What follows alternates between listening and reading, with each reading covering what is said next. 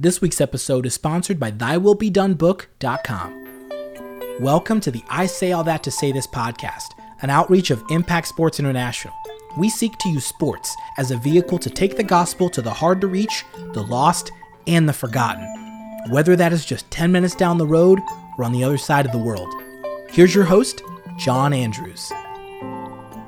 Hey guys, and welcome back to the I Say All That to Say This podcast. I am excited today about our special guest. Not only is he a dear friend, but he's also someone who has an incredible story to tell. Dr. Gabriel O'Sullivan is a follower of Jesus, a husband, a father, a chiropractor, and an author, and he would say in that order.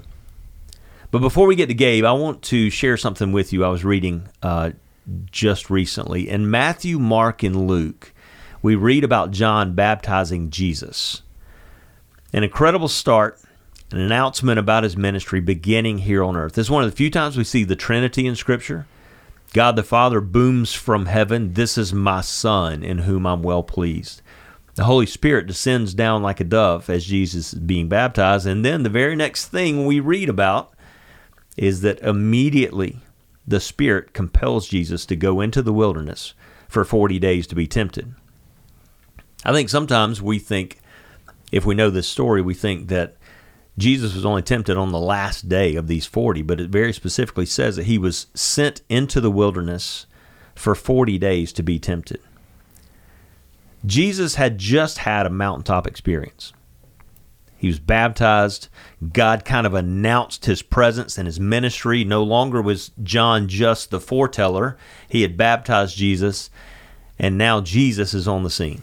Jesus has just had what we might call a mountaintop experience. He's baptized. His ministry is announced from heaven. It's one of the few times we see the Trinity in Scripture. And then the very next thing we see is that the Father sends him to face trials. He sends his one and only Son to face trials. We read about the devil tempting Jesus 3 times, once challenging him to turn the stone into bread because he was hungry, then offering the authority over all the kingdoms of the earth, and then saying, "Jump off the highest point of the temple." You see, it's not just something that bad happened to Jesus. It was his Father's will that he be tempted. So if God took his Son straight from that incredible scene in his baptism and sent him straight into the wilderness for a time of trial and fasting for 40 days and being tempted for those 40 days, why do we think we should be exempt from hard times?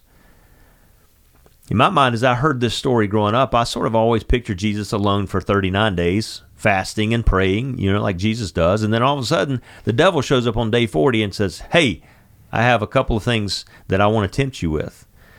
But Luke 4:1 is very clear. He was led by the Spirit into the wilderness where he was tempted by the devil for 40 days. And this is his Son in whom he's well pleased. So why do we think we should be exempt from that? And I think sometimes in church culture today, we teach that whether it's intentional or unintentional, we teach that bad things aren't necessarily going to happen to followers of Christ. And that just flat out is contrary to Scripture. We see that in Jesus' life. We see that with the disciples. We see that with Paul, and the list goes on and on. My special guest today is no stranger to hardship. He's no stranger to heartbreak. Dr. Gabriel O'Sullivan has an incredible story to tell. In fact, he has told the story in a book entitled "Thy Will Be Done?"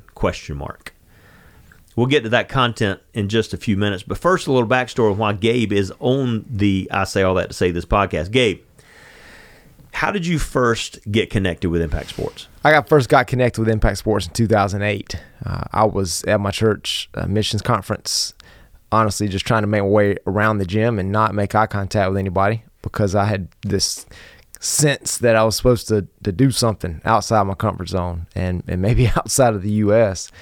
And lo and behold, I was almost out of the gym, and my buddy said, "Hey, Gabe, you need to go over and talk to this guy who's about to take a group of people overseas play basketball in East Asia."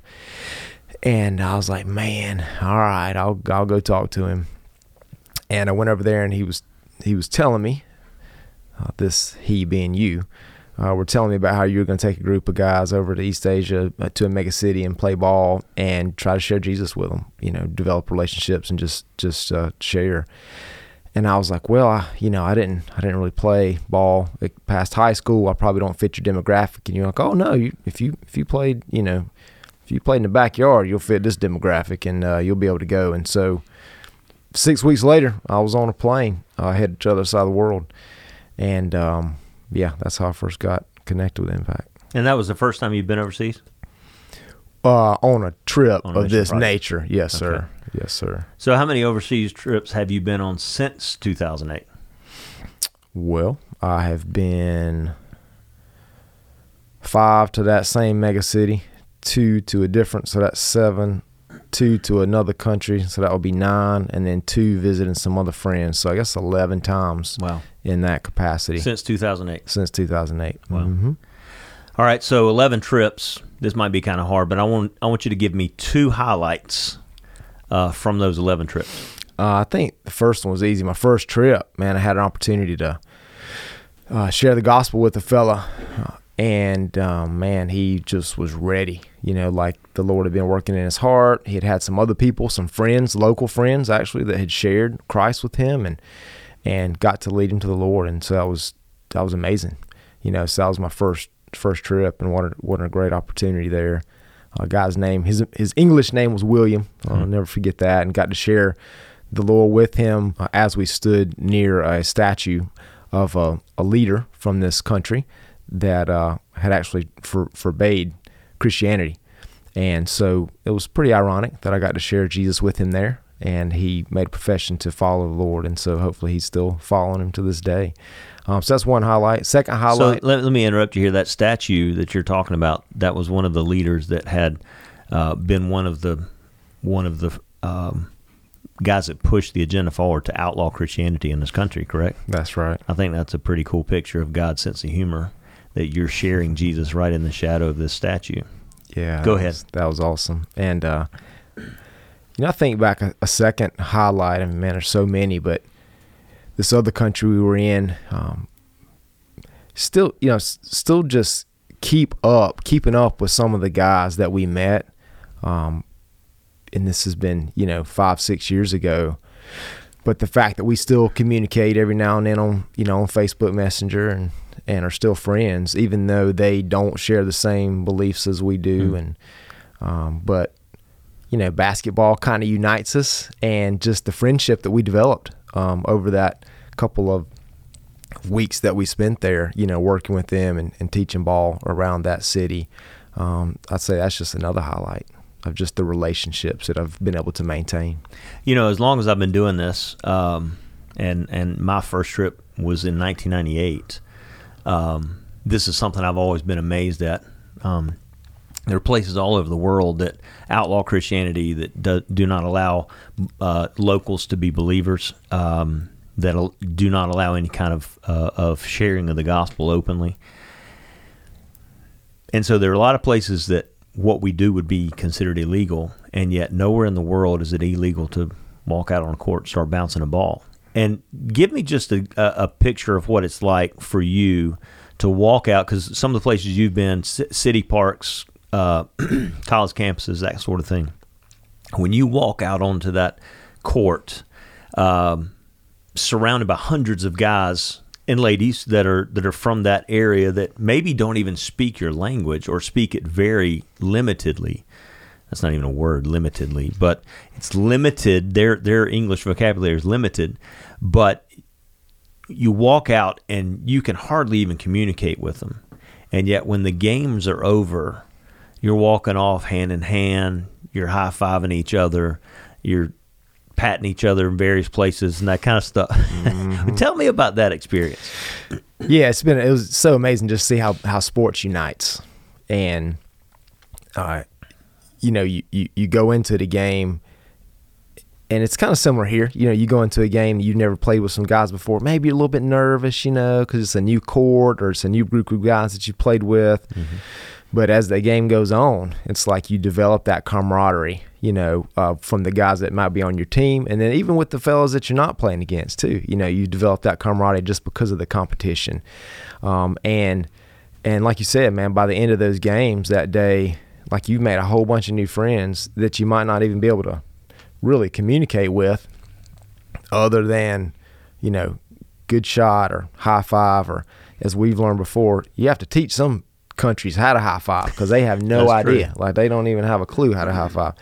And that in itself is like a nice little, culture lesson right there. And so that's always been so much fun, just where you go into the game and maybe there's scowls on the faces, because everybody's trying to fill each other out and, hey, it's a different culture, different ethnicity or whatever.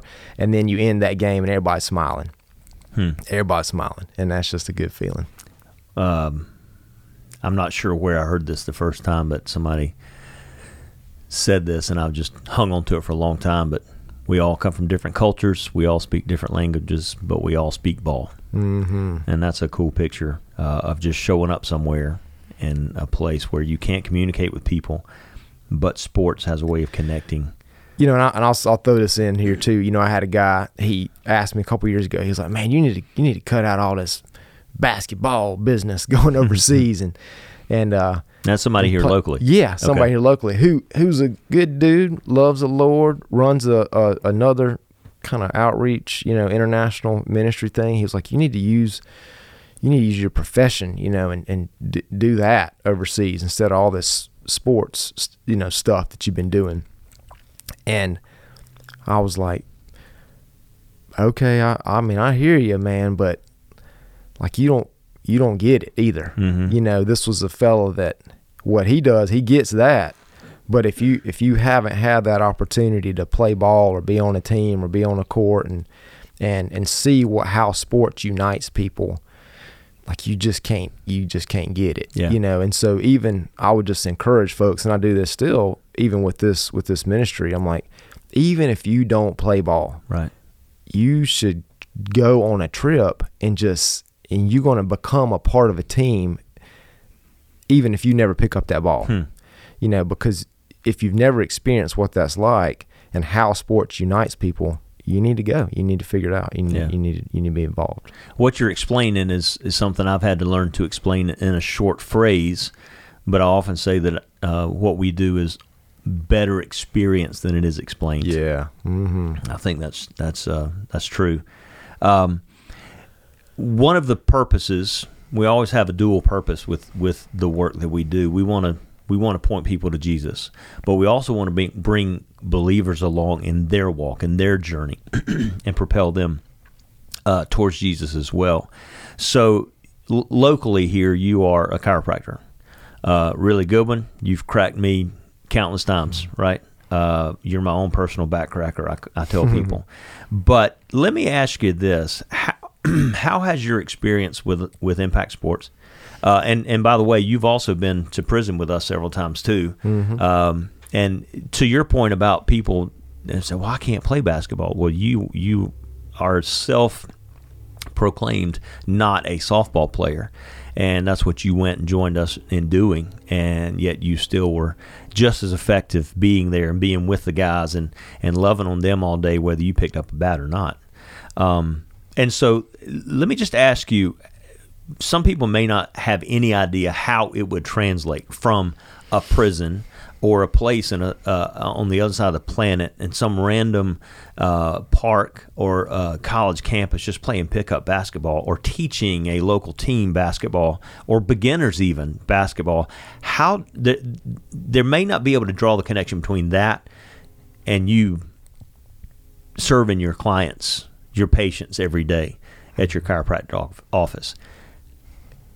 Is there a connection? If so, what is that connection with your experience having seen ministry in all forms? How does that affect you day to day in your practice? Immediately I realized that you can go on a trip, M-trip, whatever you want to call it, right? And you come back home, you better still be on mission, serving the people that you're in front of. Don't matter if you're practicing chiropractic or, working in a school or whatever the case, wherever God's got you planted, you need to be thinking about, okay, how do I glorify Him in what I'm doing? And then how do I make Him known, in what I'm doing? How do I hopefully share with these people that I'm in front of his love and present opportunities for, gospel conversations to happen. And so that was the first thing I think that I got, and honestly, man, that was kind of an immediate revelation that, hey, when you get back home, you need to be a little bit more intentional, in your work. It's not just about making money, it's about using where God's got you placed to be a witness for him. And I think secondly, it made me, even to this day, I think sometimes I'm getting a little deep here, but question, like, am I doing what I'm supposed to be doing and what I'm called to, like, is this what I was called to be doing, or is this just what I just started doing? I think it makes you have those thoughts, because you go to these other parts of the country, prison or world, where there's just not a gospel presence, right? And they live in these environments where people have told them there is no God, or it's illegal for you to worship the God of the Bible, or whatever the case may be. Conversely, I could throw a rock and hit about 3 churches from my office, right? Where just the gospel is a lot more easily accessible here. Right. It makes you kind of think, well, okay, is what I'm doing the thing that needs to be done? So, and I think that's a good tension to be having, because it's like, it keeps you focused on eternity and not just on the temporal. Yeah. And so those are the 2 things I think that it's made me realize, hey, I got to be more intentional in what I'm doing, but then also be open and have my hands up to be like, God, if you choose to move me away from what I'm doing right now because you've got some different plan or purpose for me as it relates to your gospel, then I got to be willing to move. And that, that took a while for me to get to that point, because, I think even early on in being connected with this ministry, it was just like, all right, I go to work and I do that, but then, I'll reserve this time or 2 a year to go and do this ministry thing, right? And then God kind of started working on me, like, what if your thing was to move away from being a chiropractor and do something totally different? Would you be willing to do that? Earlier in my career, I'd have been like, man, no, heck no, bro. And then it took a while for him to be like, or I think for me rather, to be like, okay, God, whatever you want me to do. If you want me to keep doing this for the next 30 years, then I'm going to do it. If you want me to go, whatever, sweep the street in Timbuktu, then okay, I'm going to do that too. Well, I did not ask you to share all of that, and the cool part is that you've described one of our prayer requests since day one. First is that Impact Sports honors God and it draws people to Him that don't know Him, whether they've rejected it their whole life. They've grown up like you described, and they could throw a rock and hit a church, or someone who has grown up in a place where they have no idea who Jesus is. That's our first prayer request. But our second prayer request is that the people that go with us begin to understand what their platform is. When you and I were overseas, our platform was basketball, right? But that was just a one-time thing in this place, or maybe once a week, 1 week, and then we're gone, and we don't come back till the next week, next year, or something like that. What do we do in the meantime? And what you're describing is our prayer request being answered, because you began to see that your platform was where God had put you day to day. Your platform was your office. Your platform was your coworkers. Your platform was your patients. And so that's the second part of our heart, is for people to begin to grasp that where they are day to day is where God has put them day to day. We say a lot of times we want to take athletes and coaches, which I'm not sure you qualify as either. No. Just kidding. Participants. We want to take participants. But we want to take athletes and coaches and participants, and willing, able, warm bodies. We want to take people over. We want to take athletes and coaches overseas, but we want to bring home missionaries. And that doesn't mean that they'd come home, they gathered their stuff, and they head right back to the country they came from. Right. that means you being a missionary in your office. But the next step to that is being willing to set that platform aside and take the next step wherever that is. And so I think I didn't expect you to say that, but that's sort of the evolution of the heart of this ministry, is to see not only people come to know Jesus for the first time, but to see believers grow in their walk, and what is the next step, and what is the next step, and what does 3 steps down the road look like, and am I willing to take those steps? So thank you for that. Let me ask you this. Let me kind of shift gears here a little bit, and I want to reference, as I mentioned before, you're an author, and you wrote a book. When did you first publish this book? 2012. 2012. Okay, so it was after you had been with us, and I think it's interesting, and if I think really hard and maybe go through my bookcase, I could probably find a book that ends with a question mark.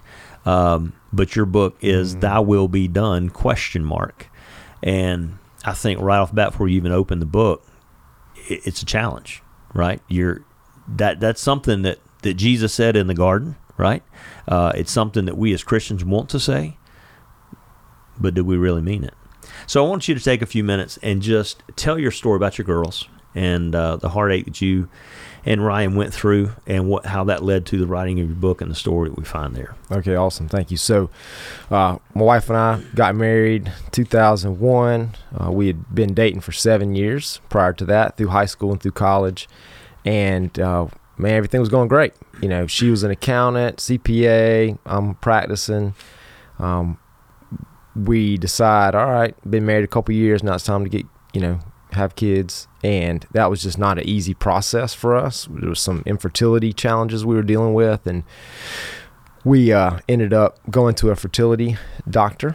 And the first pill she took, we got pregnant with triplets.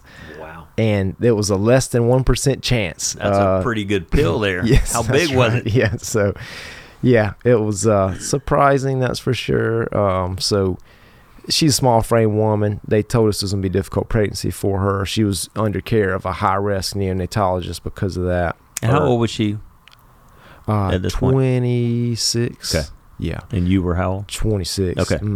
And so, she was with a high-risk OB, I guess was the better word for that, not neonatologist. And everything was going along fine. She quit work at 20 weeks, so she'd go on bed rest.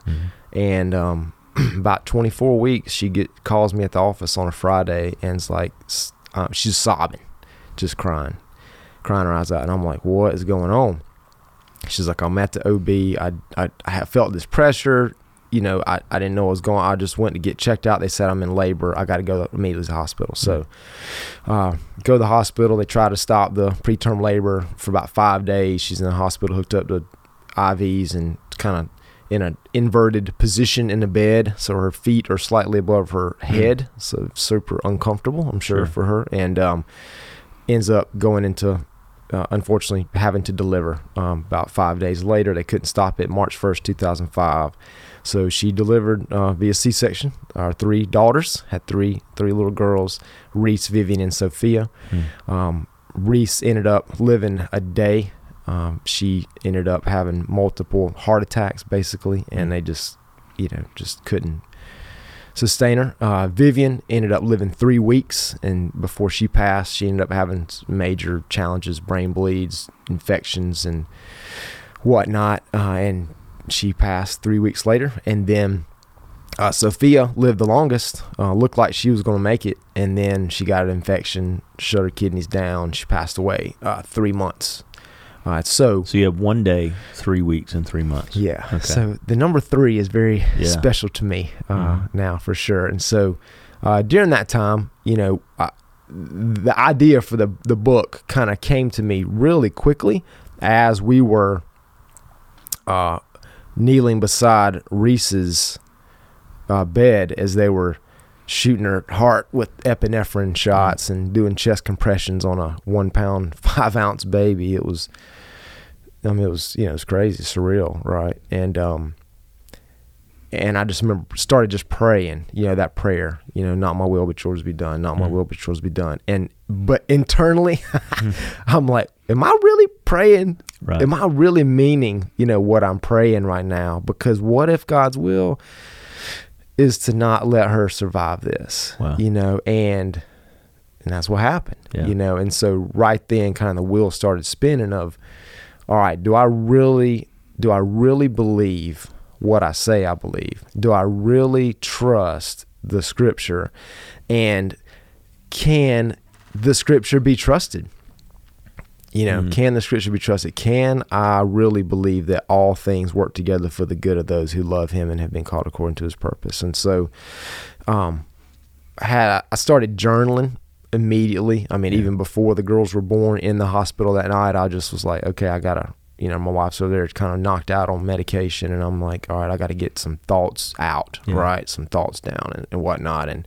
And that turned into a book 7 years later, which is basically me wrestling with a lot of theological questions that I had come up, during that time period, during and then after, and my wife too, stuff that we talked about and stuff that we wrestled with. And so the book just tells the story of kind of what we went through from basically the day that I got that phone call at the office that she was in preterm labor until, after we had buried Sophia. And so like one chapter kind of details the story a little bit, and then the next chapter kind of deals with the theological questions, that we were wrestling with. Give me an during example of that one of time. those questions you're talking about. So I think, again, just right off, like, can God be trusted? We think that, and I'll say the reason that question is present is because I grew up in this church, Tony Robbins, Zig Ziglar society, where it was, you give your life to the Lord, everything's going to be great, and then you project positivity. Like, I was to the point, man, where I wouldn't, this is dumb, but it's the way it was. Like, if it was a negative, like, passage of scripture where I didn't like the fact that somebody was getting chastised for their disobedience, or, it was like some bad situation happened, and I'd be like, man, I'm not going to read that. That's negative. I don't need that negativity in my life. I'm just going to go to the positive, parts, the feel good parts of scripture. Right. And so, so I had this kind of theology of, well, if I do my part, then God's going to bless me however I want him to bless me. Right. Right. And so that kind of had me messed up mentally of then when this world starts falling apart of you're burying your children, then it's like, okay, can God really be trusted? Well, thankfully, due to his faithfulness and because his word was hidden enough in my heart from years previous, having those quiet times, even if I wasn't maybe reading all that I should have been,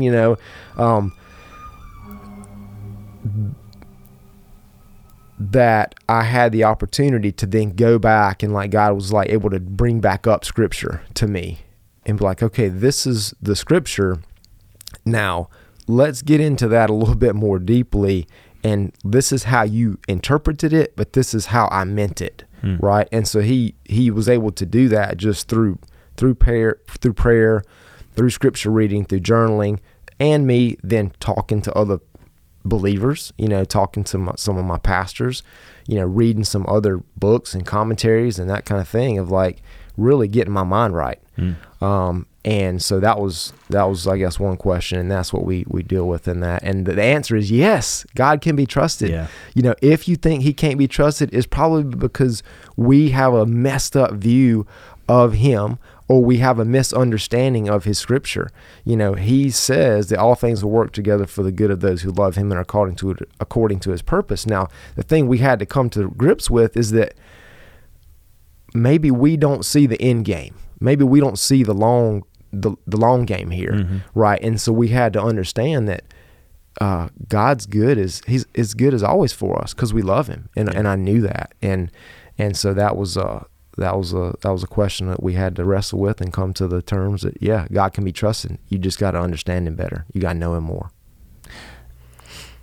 As you're talking, I this thought came to my mind. Walking with Jesus is not something that we're supposed to talk about yes, we're supposed to talk about our relationship with Jesus, but it's not something that you just talk about. It's something that you actually do. Walking with Jesus is not a one and done kind of thing. It's not something that only happens one day a week at church. It's a day in, day out thing, because life happens day in and day out, right? We're not, and I think it's one of the mistakes we make as a Christian culture, is to either intentionally or unintentionally kind of teach that bad things don't happen to good people. And I'm just sitting here thinking as you're talking about this, and you, at what point did you start following Jesus? Do you know how old you were? I was like 9 or 10. Okay. About 10, yeah. About Ryan, do you know? About the same. Okay. All right. So for a decade plus, you guys have both been walking with Jesus, and all of a sudden the unimaginable happens. And you referenced the fact that you may not have been ready for some of it had it not been for your relationship before. But at the same time, your relationship with Jesus before didn't disqualify you for tough times. And I think about Jesus, God's only son. The whole purpose that God sent Jesus to this earth was to die, to suffer and die. And if he's not willing to protect his own son from that, why do we think that we should be protected from that, right? And so let me ask you this question. You've been walking with Jesus for 12 to 15 years-ish before this happened.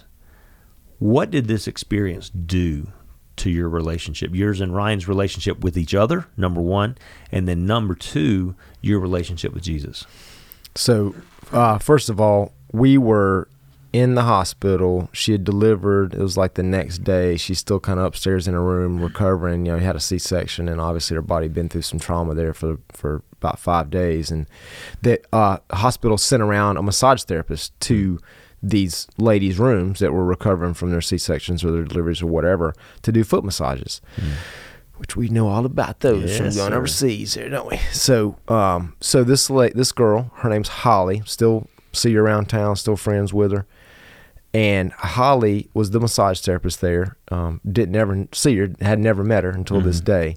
And she's giving my wife this foot and leg massage, you know, helping her swell and her edema go down and whatnot. And she says, I heard about what happened to y'all, and I'm just, you know, I'm so sorry. She's like, I just want you to know. And this was, I guess Reese must have passed already. And Ryan was not discharged from the hospital yet. And she said, my first husband and I, she said, we ended up having twins that I believe is what she said that passed away. And she said, I just want you to know that you gotta hold on to each other. She said, because we didn't. She's like, he did his thing, I did my thing, we didn't communicate, we just thought it'd be okay and it'd blow over, and it didn't. And we didn't stay together. And she was like, she's like, I don't know y'all from anybody. She's like, but if I can just tell you, when you don't want to talk. When he don't want to talk to you, looking at Ryan, you make him talk. You know, when you talk to her, because I know you're a man, you don't want to talk to nobody. And man, that was like an angel of God speaking to us at the foot of that hospital bed, because I would have shut down. I just know. I'm just that kind of guy. Like, I don't want to talk. I would have just shut down and become stoic, and it'd have been a mess, you know. And because of what she said, you know, we talked and we cried and we expressed emotion to one another, you know, and our relationship grew by leaps and bounds. I did not leave her sight for a year and a half after that. I mean, we didn't, not one day did we spend apart for a year and a half until I had to go to this deacon's retreat thing for one night. And that was awful. You know, it was like the longest night of my life, you know, because the first time I'd been away from her. And so our relationships just got so much better, so much stronger. And it was good anyway. You know, we had spent 4.5 years of our relationship not in the same city, because she was at one college, I was at another college, and So we were online dating before there was online dating, because we was on the phone line, on the landline. This is back in the day, communicating. So we had a good communication because that was what our relationship was kind of based upon anyway. But man, it just got better, you know. And then secondly, relationship with the Lord got so much better. At first, man, it was a little rocky, not on God's behalf, but on my behalf, because I was like trying to pray, but like couldn't even pray kind of thing. I would just like get on my knees to spend my time with the Lord in prayer.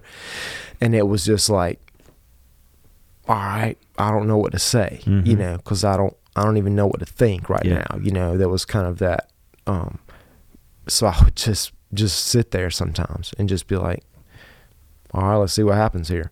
And, but through that, God's faithful and he's good and he's patient with us. He doesn't expect us to be perfect. He says, be perfect as I am perfect, but he understands that is a time. There's a time to that. And he was good. He was patient with me, and my relationship with the Lord just grew, and I started to understand him more.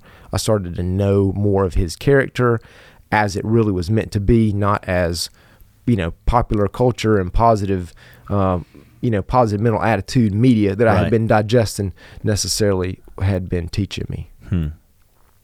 What about, speak to this, if you would, for a second. I think, number one, we sometimes been taught that bad things aren't supposed to happen to good people. But even if they do, if we're supposed to be good followers of Jesus, good Christians, then we're just supposed to take it and not be upset about it and not hurt. Like somehow God's supposed to work something in our hearts that it just doesn't affect us. I think that's sometimes maybe what people think. If you make it through a trial like you're describing, then God just somehow covered you and blinded you maybe to what was going on, and you just didn't feel it.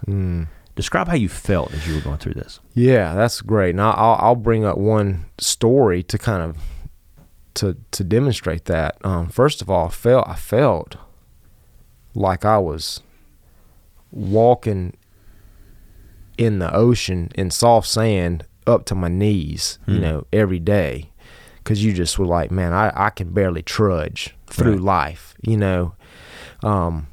that's how you felt, like you were kind of in this vortex, and like people couldn't, like I would see people and I would just be like, you just don't know what is going on internally right now, and that wasn't just for those 3 months, man, that was for a couple of, that was for a year, maybe. Thank the Lord, we ended up getting pregnant a little bit later, had Avery about a year and a half later, and she's amazing, 14 years old now. We also have 2 other children that we've adopted. God's been so good to us, and we're blessed. But during that time, post burying our last daughter, and then before we get pregnant, and when Avery's okay, there was a lot of darkness, depression, now that looking back, that's what I know it was. I wouldn't have called it that at the time because I'm too tough to say I was depressed. But man, this is, again, I've blogged about this, so I'm not saying anything that revealing here. But I remember standing on a balcony in Myrtle Beach thinking I should jump because it'll make this pain less. And then thankfully God was like, well, what about your wife? What about her pain? Oh, well, it'd make it a lot worse. Well, then I'm not going to do it, because I'm not going to hurt her, kind of thing.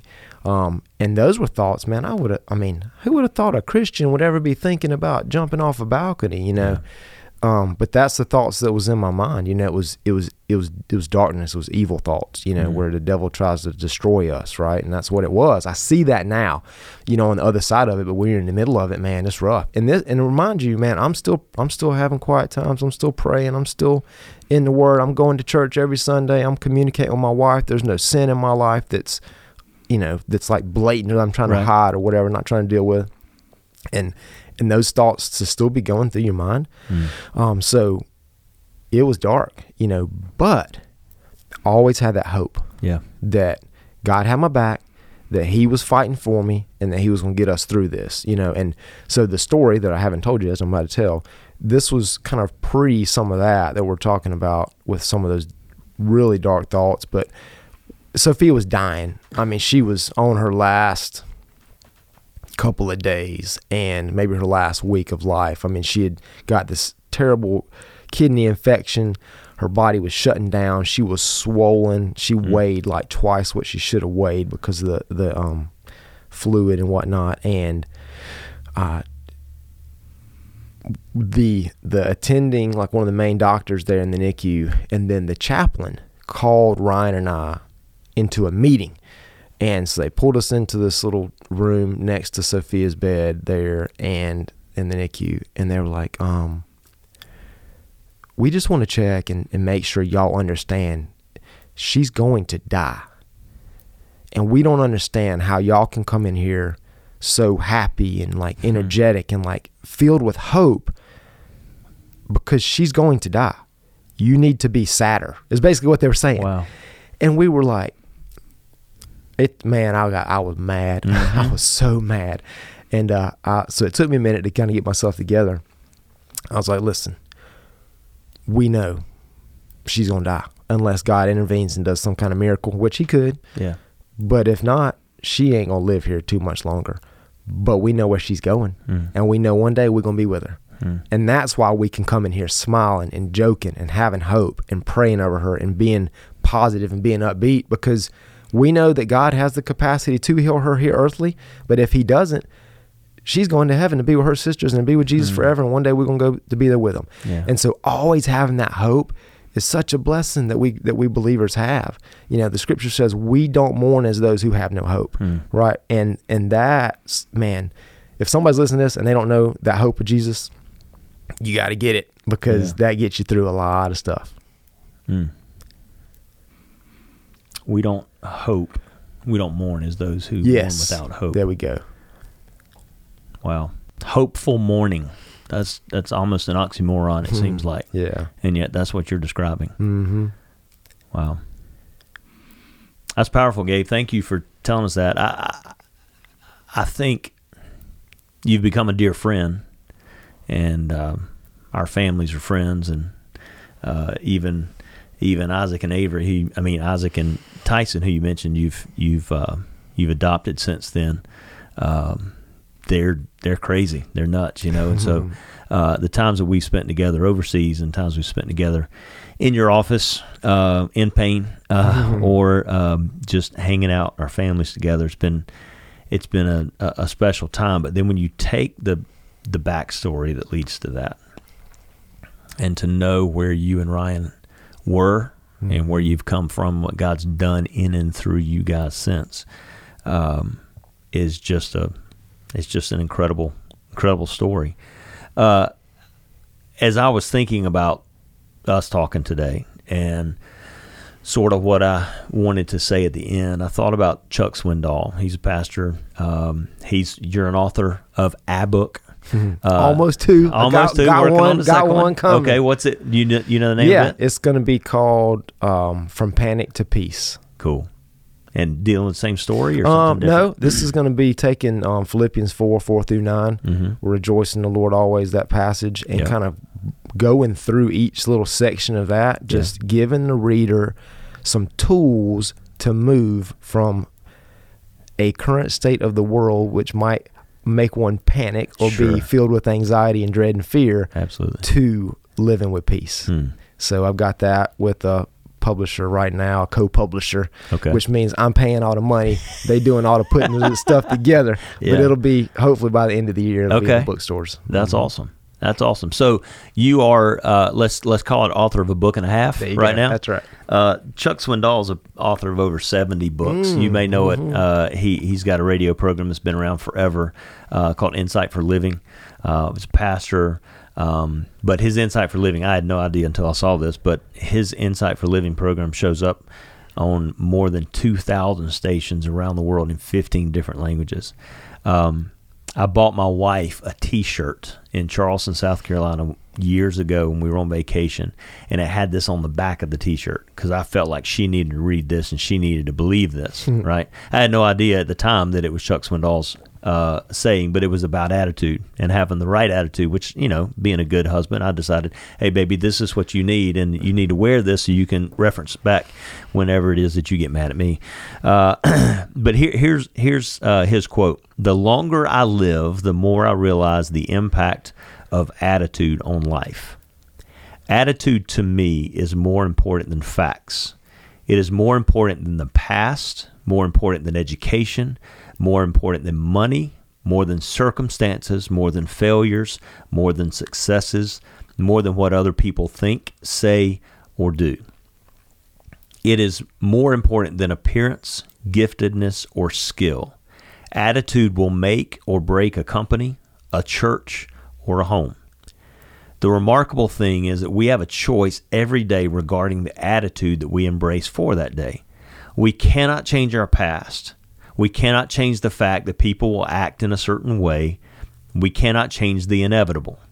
The only thing we can do is play the one string we have, and that is our attitude. I'm convinced that life is 10% what happens to me and 90% how I react to it. And so it is with you. We are in charge of our attitudes. Now, Chuck Swindoll has dedicated his life to following Jesus and leading other people in that direction. And so his statement here about attitude is obviously what you referenced a second ago, have the same attitude as Christ Jesus. Mm-hmm. And how do you said, I don't know how we would have made it if we didn't have a relationship with Jesus. So let me wrap up. I say all that to say this. If you don't have a relationship with Jesus, it won't be impossible to make it through tough times, but Jesus provides strength, peace, and direction to sustain you in those darkest times. If you don't know Jesus personally, Paul said, today is the day of salvation. Maybe something Gabe said hit home. Maybe you're just now figuring out that there is uneasiness in your life. And that void you've been trying to fill is simply a Jesus-sized hole that only He can fill. If you'd like to surrender your life to Jesus today, nothing else is more important. But please understand there's nothing I am doing or you can do to make this happen. You need to ask Jesus yourself. And I'm going to pray something similar to what I prayed when I asked Jesus to come into my life years ago and forgive me my sins. But I want you to pray it in your own words so that you know exactly what you are saying, and so you know this is not a church or a religious thing. Jesus knows you. He created you.